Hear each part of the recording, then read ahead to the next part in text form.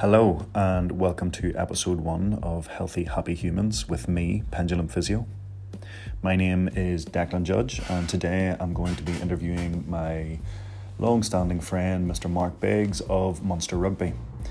Mark has been a physio with Munster for several years now, and I'm going to ask him to share some of his insights from an elite professional sporting environment. And hopefully you guys can use some of those tips and tricks to help improve the strategies that you have in your own lifestyle for health, fitness, success, and general well-being. So we hope you enjoy, and please share our podcast on your social media. Let some other people know about it.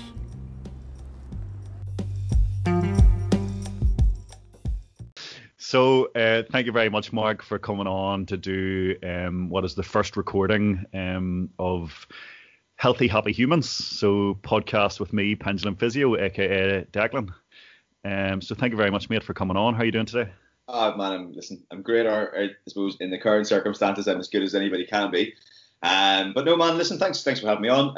It's a massive pleasure to be chatting to you as always. A little bit intimidating. This one's going to be over recording, but listen, we'll see how it goes. No, I don't think you intimidate easily, mate. So, Mark, you are a physiotherapist with Munster Rugby.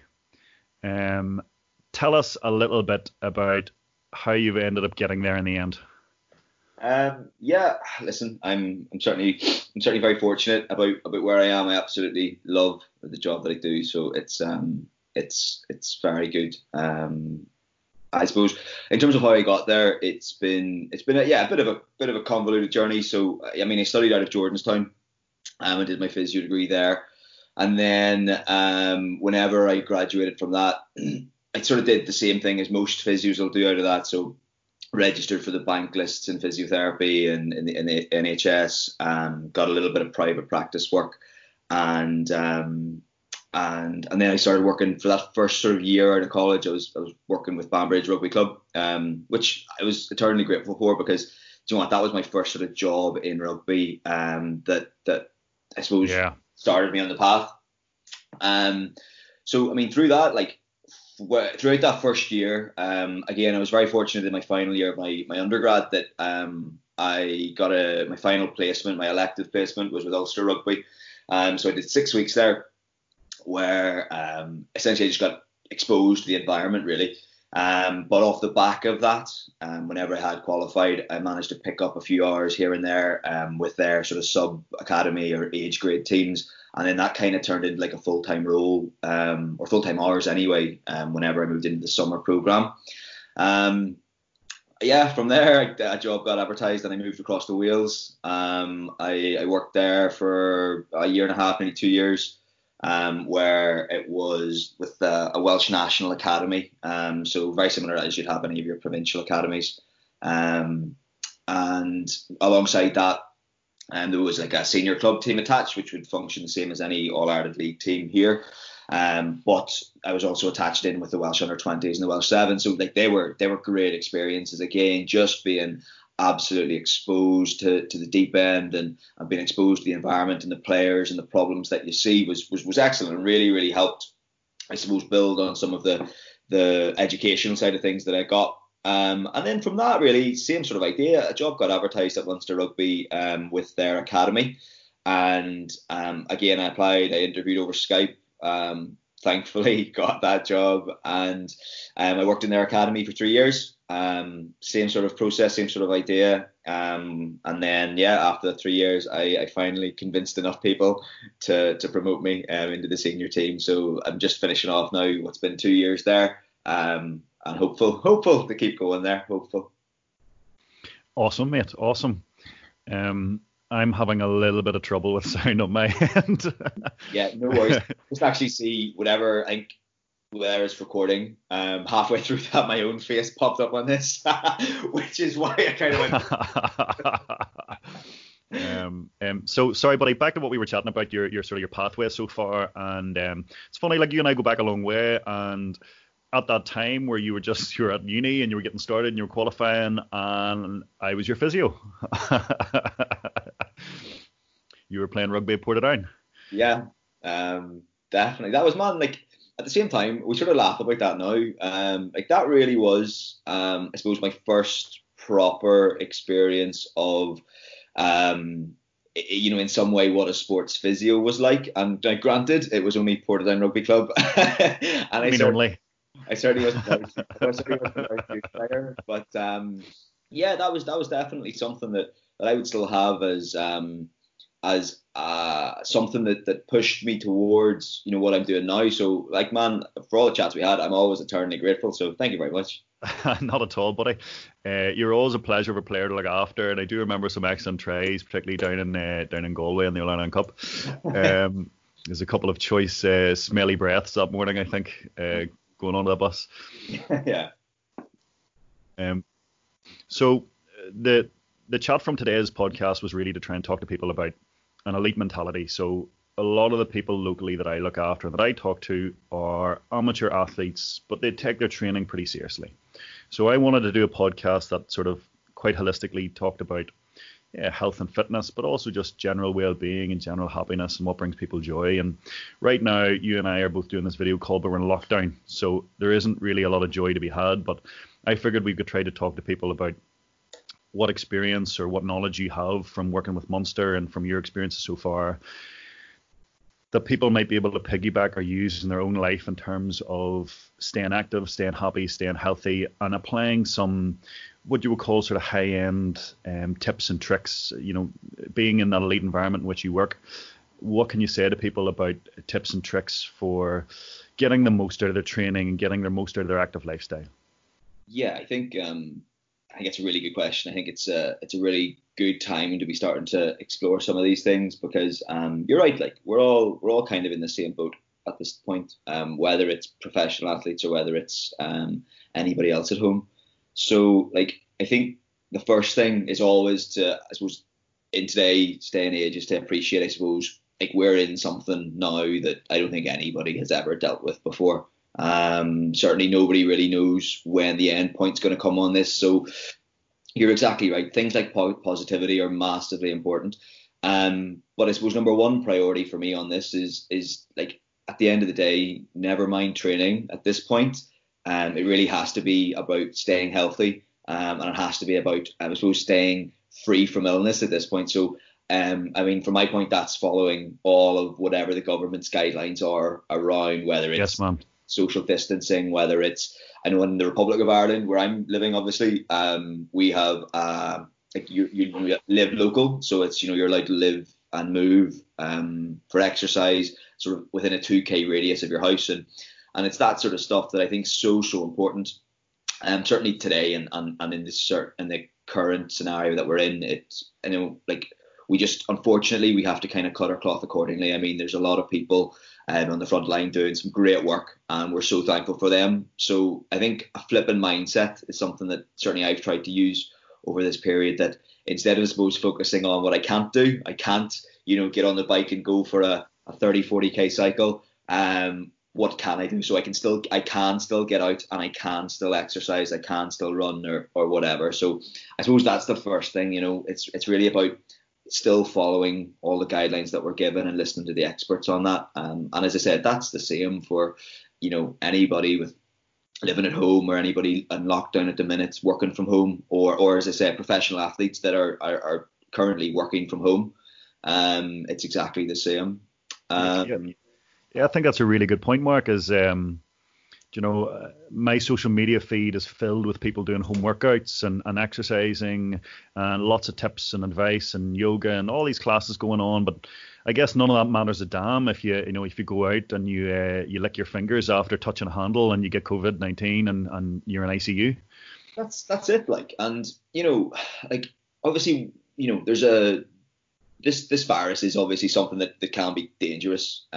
Thankfully, it isn't for a lot of people, but it can be for some. And that's something that we really have to respect. I suppose its infection rate is something that we have to respect as well, as you say. Mm-hmm. So that comes down to, as simple as whether it's alcohol, hand wipes, or washing hands. That's really important too.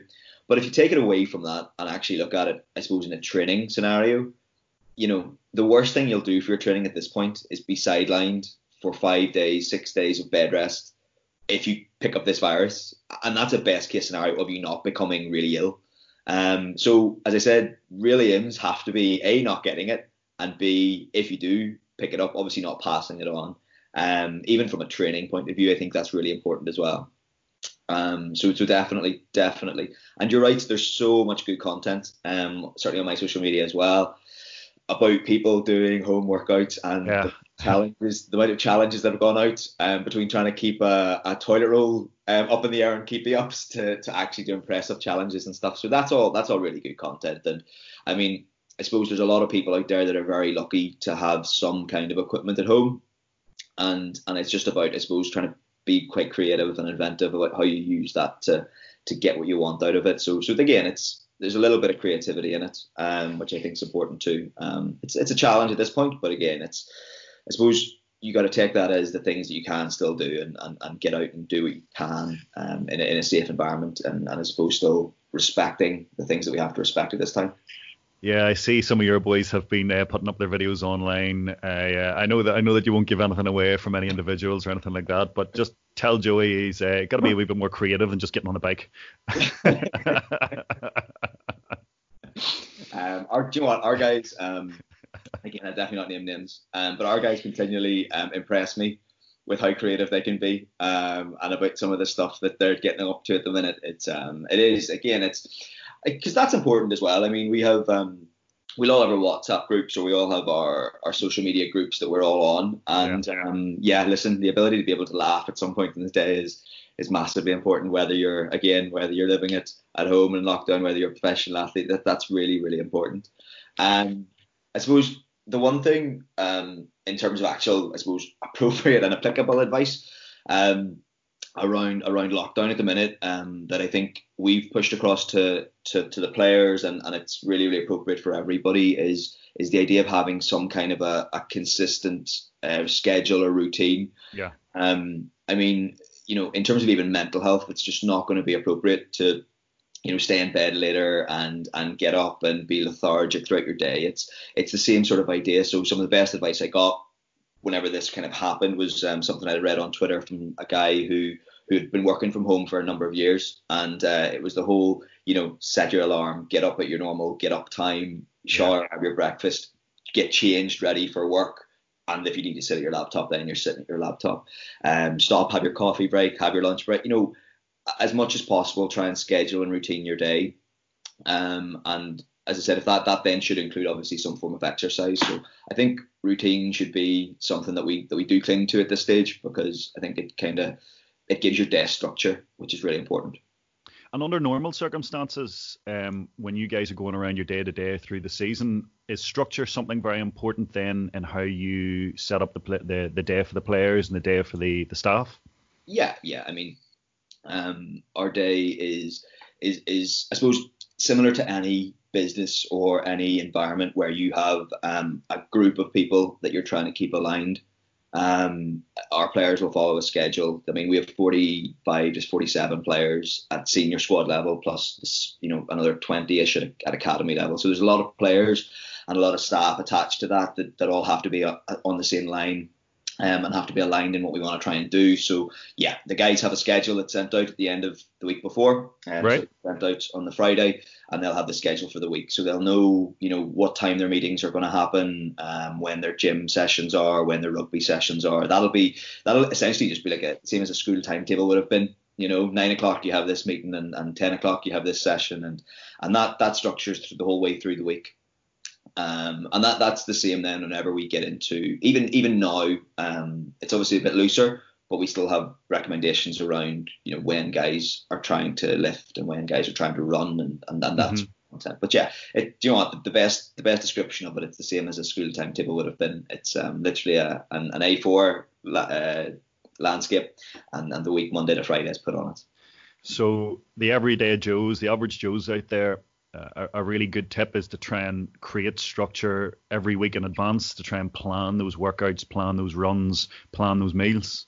Yeah, I think so. I'm certainly guilty of just trying to go with the flow and I'll go for a run now, and a gym tomorrow and all that sort of stuff. But yeah, I think it's a really good piece of advice that if you have something where you can, whether it's on your laptop or on a scrap piece of paper or something that you stick on your fridge, I think it's really good to plan your week. just because then you'll get a feel for what your routine looks like, and your body will adapt to that as well. So like if you know that, I don't know, if you're a runner and you know you're going to run 4 days a week, what do those 4 days look like? And I suppose like we talk a lot about planning, and how we go through a season, but if you look at your very high level planning where you're just mapping out, when things are happening, once you have that plan, it's not too difficult to then get into the detail of, well, okay, well, what does that session look like? And what am I trying to get with that session? So, once you put down that you're doing 3 runs a week, you'll then be able to put your next layer of detail to say, okay, well, I want one of those to be a long run. Grand, that's going to go there. Okay, that means the 2 others are going to be a bit shorter. Or else, even if it's your gym split, I mean, if you're completing 4 gym sessions a week, to get the most bang out of that, maybe a bit of consideration behind what your gym split's going to be. So, are you going to go 2 uppers, 2 lowers? Are you going to look at, 4 total bodies? What sort of exercises are you going to look in there? Because again, I'm coming back to me on this. Like whenever I would have sort of started off in the gym and all that sort of stuff, I'm not that I'm a whole lot better now, to be honest. But it would have been very much, walk into the gym and then start thinking about what I'm going to do. So you would have spent in an hour session 30 minutes, 20 minutes, like flapping around, not really doing too much. Yeah. Whereas if you kind of have that plan of what you're going to do going in, it means you're in and out in a much shorter time, and your time's been better spent. I think that's really interesting, mate, because from a personal perspective, I find that with busy working hours, it suited me much better to start at a 24-hour gym. And it meant I was getting some late night sessions done, not really the early mornings, but when you go late at night and there's nobody there, and you can compress that workout into 45 or 50 minutes and get a lot done. I think a lot of average Joes struggle with that sort of that 6 p.m., 7 p.m. gym routine, commercial gym. It's just packed. And like you say, you're going in and seeing, well, what's free? What can I go on now? What's available? And that maybe doesn't sync up too well with trying to reach some goals if you're sort of a high-end GAA player or you're a very competitive runner. I guess you want to be a little bit more value for time on those workouts and those planned gym sessions.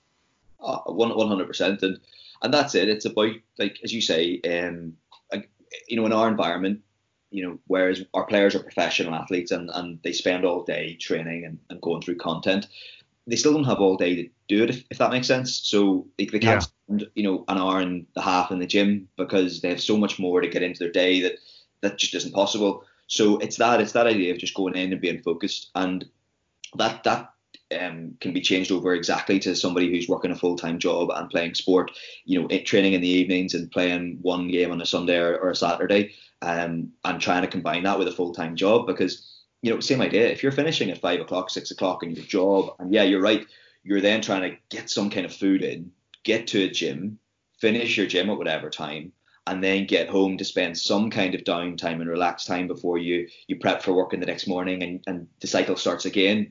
It's that. And it's about trying to, I suppose, best use your time, because invariably with all of our lives that are so busy, we just have so little of it. But at the same time, it's just about if you can have a plan at the beginning of your week to know that these are the days that I'm actually quite tight for time, that then you can be starting doing things, even if it's something as simple as carrying your lunch with you, that you don't have to stop and pick it up, you don't have to stop and cook it or any of that sort of stuff. It helps minimize that random stress that goes in through your week, and helps you feel a bit better prepared to, I suppose, make the most out of the sessions that you have in a way. And you mentioned there about relaxation time and downtime, and how important is that as part of a recovery plan for managing those sort of early guys? Yeah, it's massively important. It really is. I mean, the interesting thing about recovery is that a lot of people put quite a lot of emphasis around the sort of, I suppose, passive recovery strategies. So looking at massage, or looking at, if it's your massage guns, or if it's just your foam roller and that sort of stuff. So I suppose my advice is always around recovery is that it's so individual. The things that work for me won't work for anybody else, or might not work for anybody else. Your recovery generally may be 20 minutes of yoga in the evening, and that might be something, or in the morning, and that might be something that you really enjoy doing and you get a good benefit out of. And if that's the case, that's the thing for you. Same idea. If you feel that sitting on a roller for 20 minutes, half an hour in your evening, again, is the same thing for you. Do you know what, man? If that's spending an extra half an hour with your family and your kids and playing around and de-stressing and not worrying about everything that's happening in your day, if that's the thing for you, that's a perfectly appropriate recovery strategy. Because we know that recovery, whereas there is, I suppose, physiological things that we want to try and change, if I try and get technical, like the mental side of it just completely outweighs that. So again, in terms of bang for your buck, it's whatever you feel better after doing, chances are that has the better effect. I love that. I love that, buddy. I love that.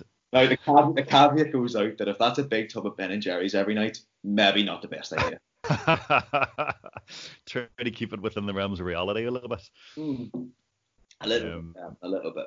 I think I would sort of preach from the same book whenever, if you're being drawn into a little bit of a comment online, if you've posted something and you've got somebody who's trying to draw you into a bit of a comment, I think it's hard in 180 characters or less to in how contextual things like physio treatments or recovery strategies or any kind of sports medicine, or even the other end of the stuff that we don't do, the psychology end of things. I think context is massively important for individuals, and that you have to play with the parameters to get it right for you, the individual. Oh, 100%. And it's actually interesting you bring up social media, man, because I suppose, again, back to sort of the current scenario we're in, like that's something I've had to massively limit. Not necessarily things like my Instagram. I think that's sort of fine. Like I'm able to deal with that. But there's a lot of negativity on social media. And specifically thinking like Twitter. For me, that, do you know what? Like certainly the first couple of weeks of lockdown were not in any way helpful for me. And like you were getting off it and you were feeling, fairly shitty, and you were feeling down, and you're almost really negative about the whole scenario. And whereas it is important, so to be realistic about it, it was just too much for me. So like I've now had to put that sort of cap on my Twitter time, because like I go on now in the evening and I'll sort of get an update for where the current scenario is. But that's really all I'm going to look at and listen to in terms of, I suppose, the COVID-19 side of things, because it's just not helpful. Yeah, there's a lot of overload.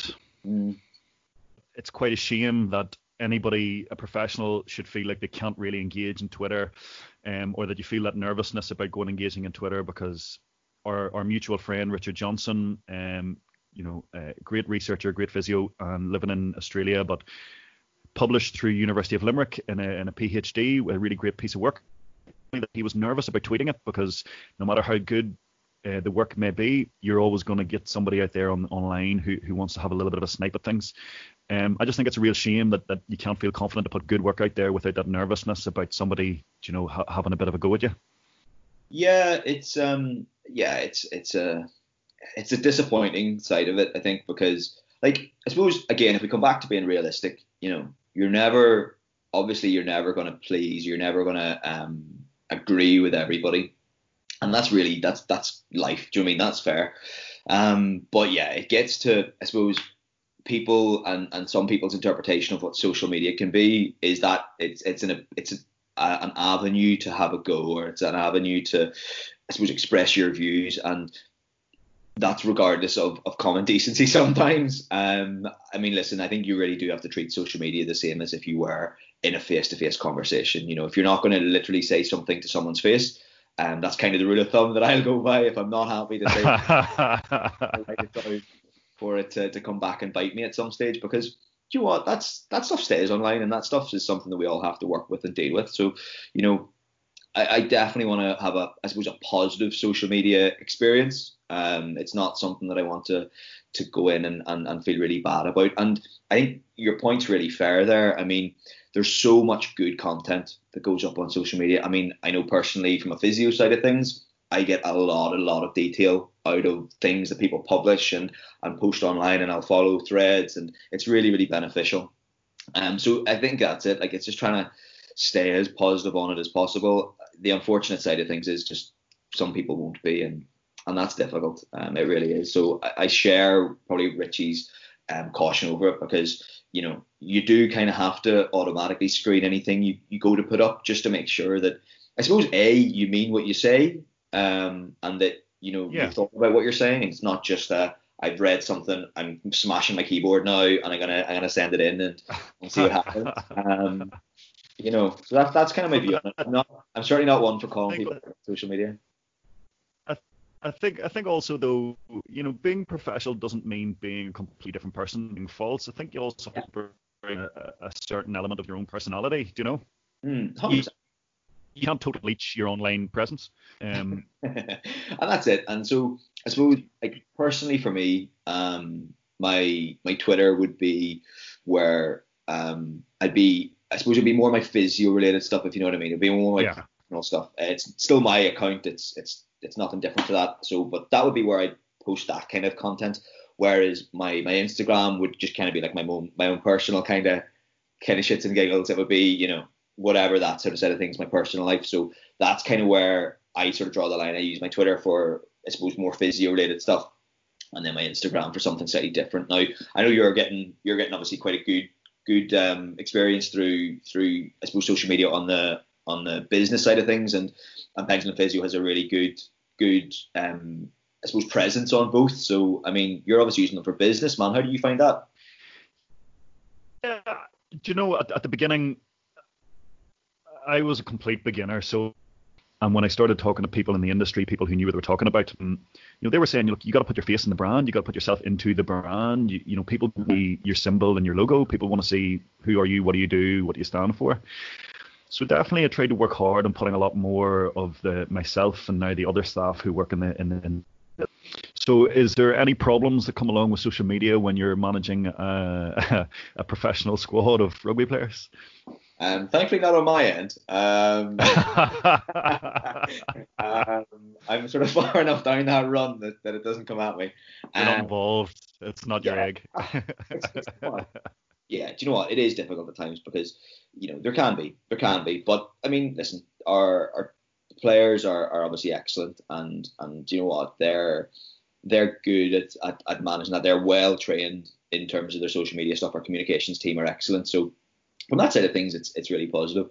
Yeah, listen, you're always going to get the questions about when players are returning and that sort of stuff. As I said, thankfully that doesn't in any way come to me. It comes through our communications team, so it's dealt with on that side of things. Our media, thankfully, it's not as I suppose communal as just somebody directly tweeting me. Now the players may get that, I'm not sure. But yeah, all that sort of stuff would come through our comms team, and as I said, thankfully a lot of it's buffered out that we don't have to put up with. You could draw on your experience in an elite supporting scenario. Things do you recommend as your do's and don'ts for nutrition for people at home? Ooh, good question. So yeah, listen, again, for nutrition, big one for me is consistency. I think for me, again, personally, a lot of people are great. A couple of days of the week are great Monday to Friday, and then they kind of fall off the wagon Saturday and Sunday. So consistency is number one, and that has to be a 7-day thing. And with consistency comes something that you can be consistent with.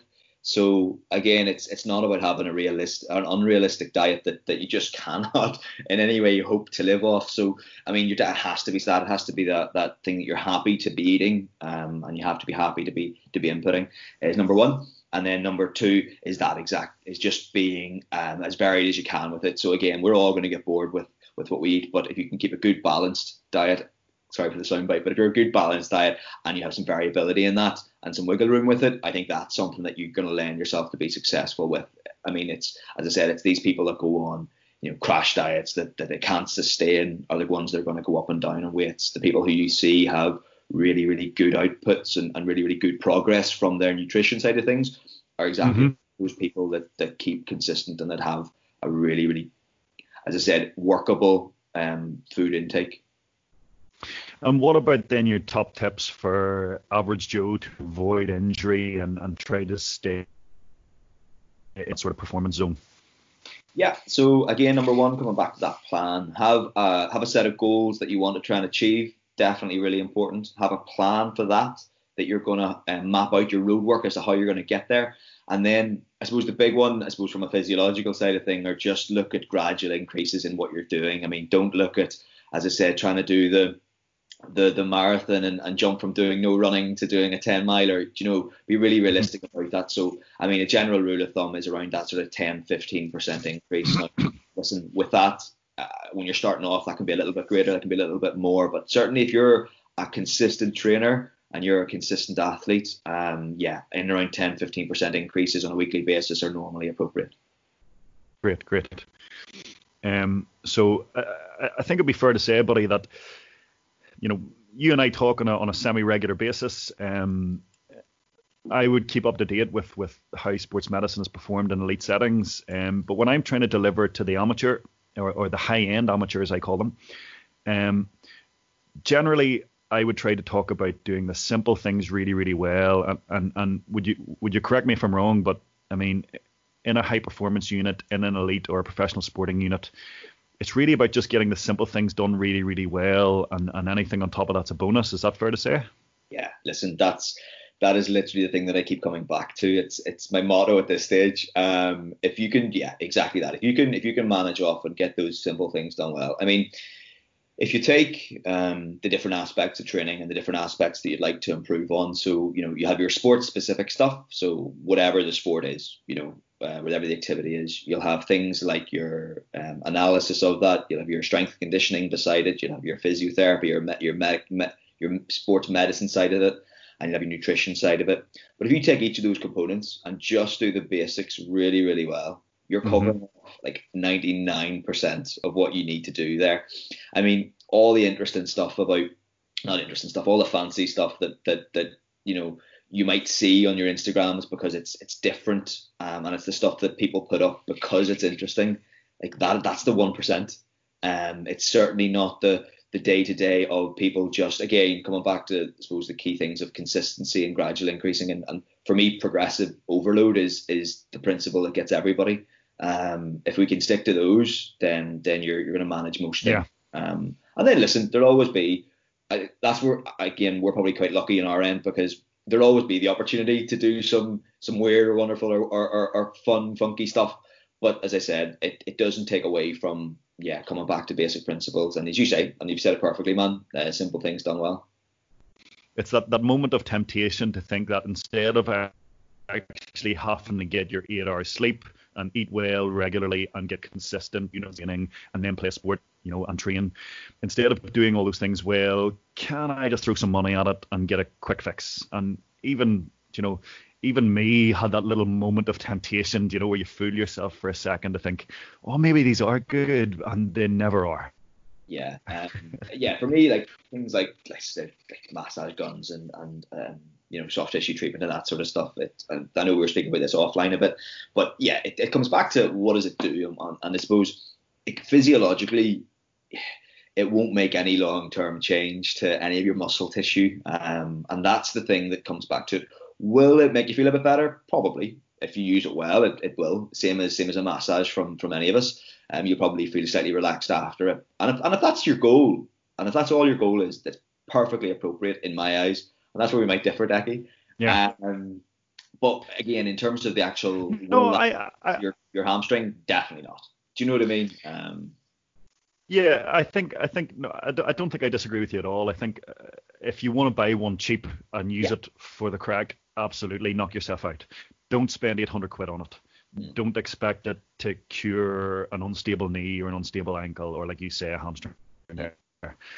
So no, I reckon we're probably on the same page on that. Great. fair and balanced opinion.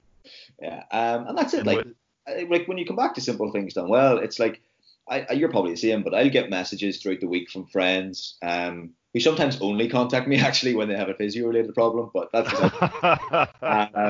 but no, I'll get a question and it'll be tweaked my hamstring or rolled my ankle on a pitch or whatever that's tonight. What should I do?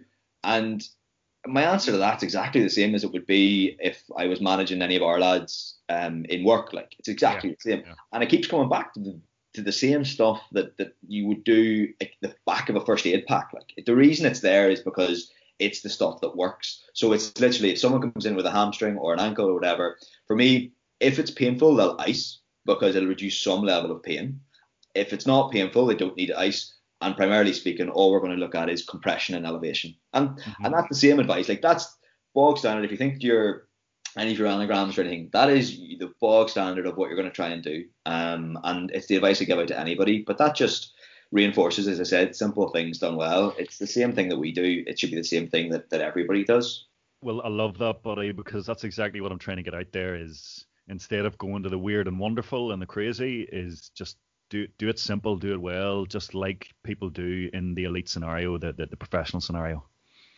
That's it. I mean, yeah, if you look at, I'd say if you take the majority of our injuries, the most important thing we'll do around time loss and about improving recovery from injury is manage it effectively when it happens. So player comes off the pitch normally, and they'll be looked after to the stage of where, they'll generally be compressed and elevated or maybe iced. And then it's after that their entire rehab looks on exactly the same principles. It looks at what are they doing in their gym, how are they getting stronger. It's not like, as much as I'd love to pat myself on the back, it's not my massage that makes them better. It's through the continual stress of their exercise program, their gym work, progressing their content, starting them off gentle when they run. And then progressing that up to something that looks a bit more like rugby. And that's a really condensed view, but it's essentially what we do. Before we start to finish up today, mate, you touched on something there that I just want to maybe speak about for a couple of minutes, and that's time loss. And that's something that I do try to get across to coaches and managers of groups of players or squads of players. Mm-hmm. I do think that in the professional or the elite scenario that people have all a really good handle on it, but I do think that in the amateur, even what I call the elite amateurs, people who are unpaid but they train at a very high level, they're exceptionally high level athletes but maybe aren't professional athletes. But I still think there is a little bit of a missing puzzle piece there with that concept of group time loss. And I still deal with a lot of coaches and managers who want their player back today, yesterday, tomorrow. And that investment in time of that extra little bit of rehabilitation to make sure that there aren't relapses and those kind of things. Could you speak for a couple of minutes just on sort of your knowledge about group time loss? Yeah, I mean, time loss is, you're right. Time loss is the number one thing, I suppose, especially on our end in terms of injury. It's the first thing people ask, how long is he going to be out for? And that's natural. People want to know when guys are back. So that's really natural. Yeah. And players want that too. Players exactly want to know, when am I likely to come back after this? Now, we're really fortunate in that, the lads that we work with, between the coaching staff and the players, all have been in and around the environment long enough, and they're really, really good in understanding. Now, they all want people back as soon as possible, but they understand the process around what that looks like. So that's the first thing. I think you have to have that kind of level of understanding, and we're fortunate that we do. If you don't, I suppose, which is a difficult point of view, I suppose, to have, or a difficult scenario to be in, if the coach doesn't understand and won't accept no for an answer, no, I need that player back next week. And it's just about re-emphasizing, that the player that they potentially will be getting is not the player that they want to have, if you know what I mean. Yeah. So, Joe Bloggs, who has who done his hamstring, last week, that we know is a low grade hamstring. It might be around that sort of 11 to 14 day period, but they want him back in 7, and you're going, he's not going to be there. And that's, for me, that's a relatively low risk injury, as in that's an injury that the worst case he's going to do there is make his injury worse. Mm-hmm. That's not a massive big issue, but bad if that's not the outcome that you're desiring. If that's not risk you're happy to take, then that's not an appropriate decision. So that's the first thing. They have to get understanding that the player that they're getting might not be the player that they want to get.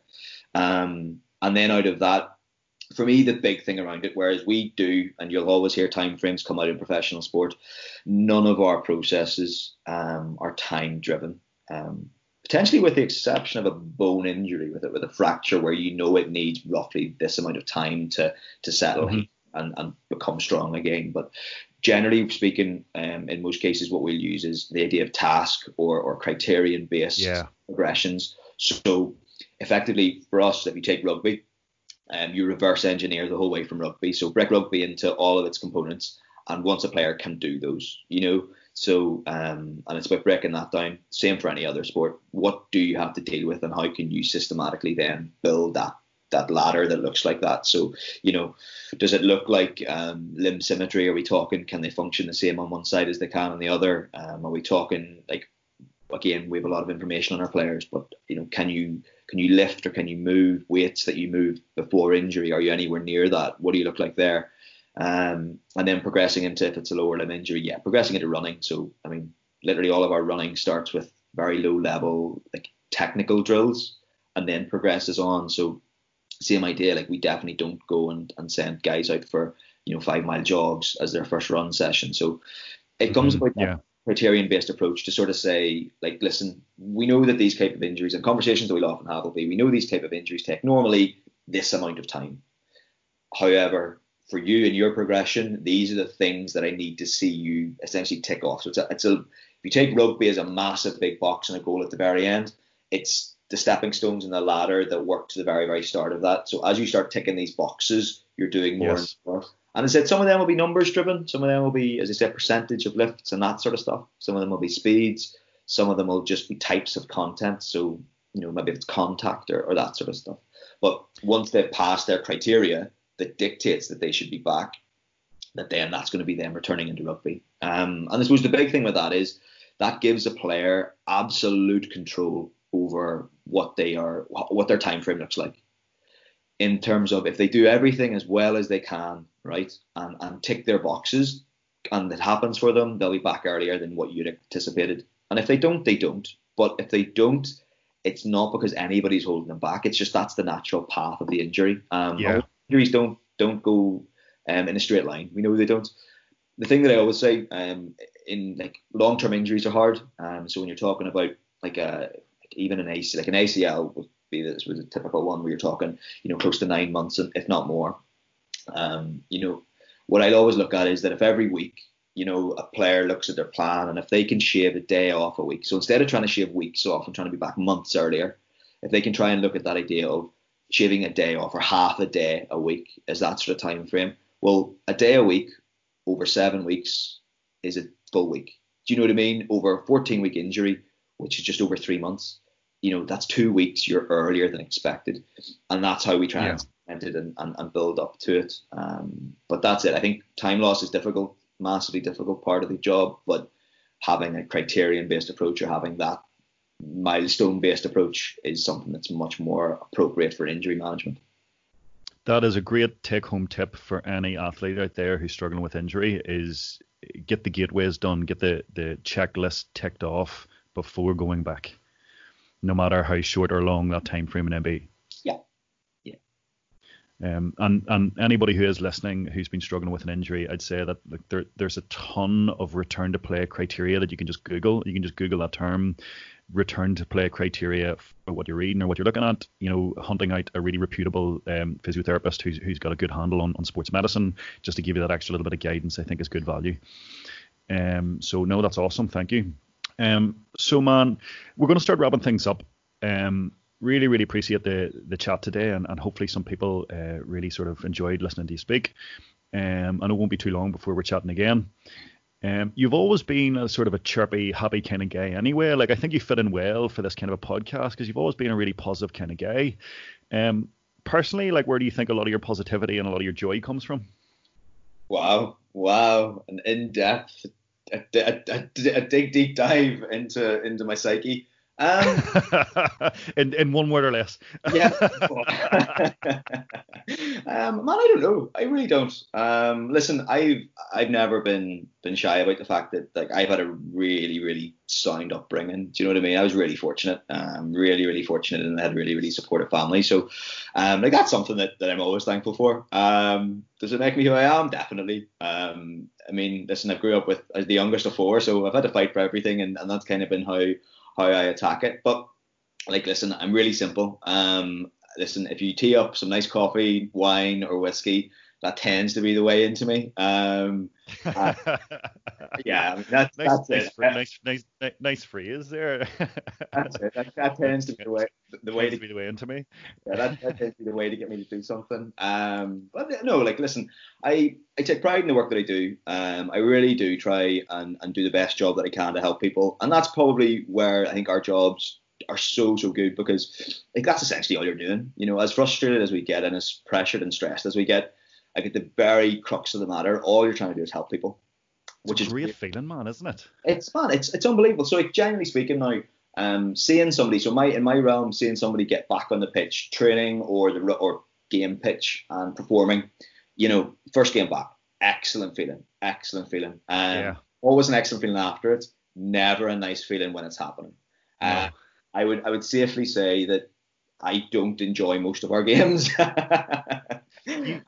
But like when you've had a guy that you've taken through a difficult or prolonged injury spell that's been tough on him, and I know that at the top level it can be psychologically very tough on these guys, because it isn't just their injury and it isn't just their sport. Their sport also happens to be their career and their income and their entire social scene. So a really huge section of these guys, their life pay is taken away from them when they're out injured. So I know that when those guys go back to the pitch and they perform really, really well, they're looking the physio in the eye and they're looking the doctors in the eye, and there's probably a big hug coming your way at the end of that first game.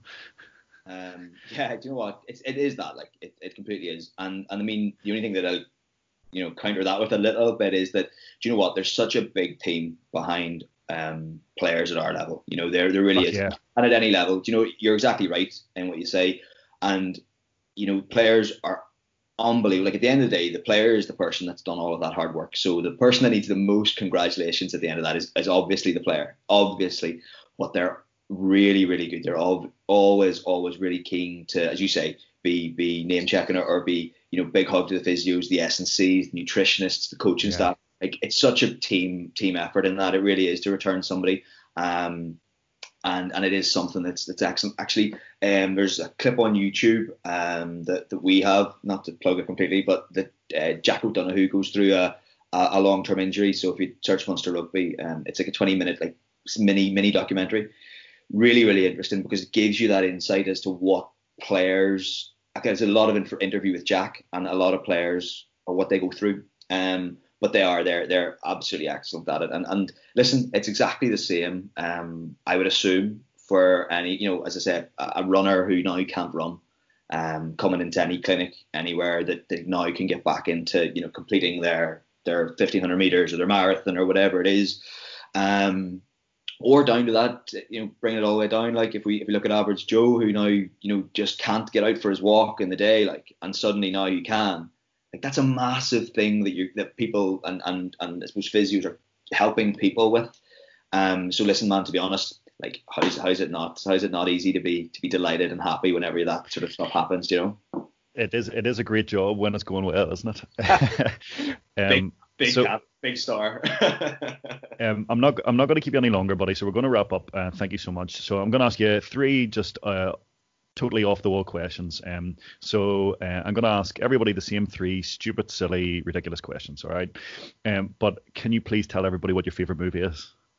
The Notebook. Favorite movie? Godfather 2. Oh, okay, all right. Have you Googled that as like top movies ever? No, but it has to be up there, doesn't it? Has to be up there. Who would be your ultimate dinner guest? Oh, that's a great question. You have to edit out some of the thinking time on this. Biggest dinner guest. Do you know what? Someone like, maybe not him exactly, but somebody like a Roger Federer. Roger Federer. We've been doing those table quizzes over these, but Roger Federer spent something like 240 weeks at number 1 in tennis. Like, that's wow. So that's whatever, nearly 5 years as number 1. That's definitely somebody you want to talk to. That's a great answer, but I love that. And finally, what is your next adventure going to be? Goodness knows. Hopefully, whenever I can leave the 2 kilometer radius of my house, it's going to be a 5K run. Yeah, exactly. Travel a little bit more. So I'm very lucky that I get to do quite a lot of that with work. But yeah, I wanna go and see a couple of the Southern Hemisphere sort of rugby facilities and see what they're doing. Even look at some like Aussie rules facilities and stuff. So I want to go and do that. So Australia maybe is on the list, but again, that'll only be whenever everything opens back up again. Well, here's hoping that all goes well, buddy. So thank you so much. It's been a great opportunity during an entire society lockdown to actually give me a kick up the ass to finally get you on audio and video. I'm hoping that I've been able to record as much of this as possible. And Yeah, and your beard's looking shocking well, man. That's I'm really impressed. Look good. Do you know, man? It's again. Let's focus on the positives of lockdown. It's focused on what I can do, so I can grow a beard at this time, and I don't have to. The only question would be is that the hair might go at some stage. I might have to shave the head, but that's something that we look forward to. You'd also have to make the transition from being a number 9 to being a second row with a shaved head and the beard. The height would be a massive disadvantage there now. No, Jackie, listen. So look, buddy, I'm going to. Oh yeah, thank you so much, man, for having me on. It's been an absolute pleasure. Anybody that does know me will know that I don't tend to shy away from talking too much. So it's always nice to talk about the stuff that I find interests me, and listen, if it can have some kind of benefit with somebody out there, hopefully that's the case. That's awesome, buddy. Thank you so much. All right, talk soon. Bye bye. Cheers, bud.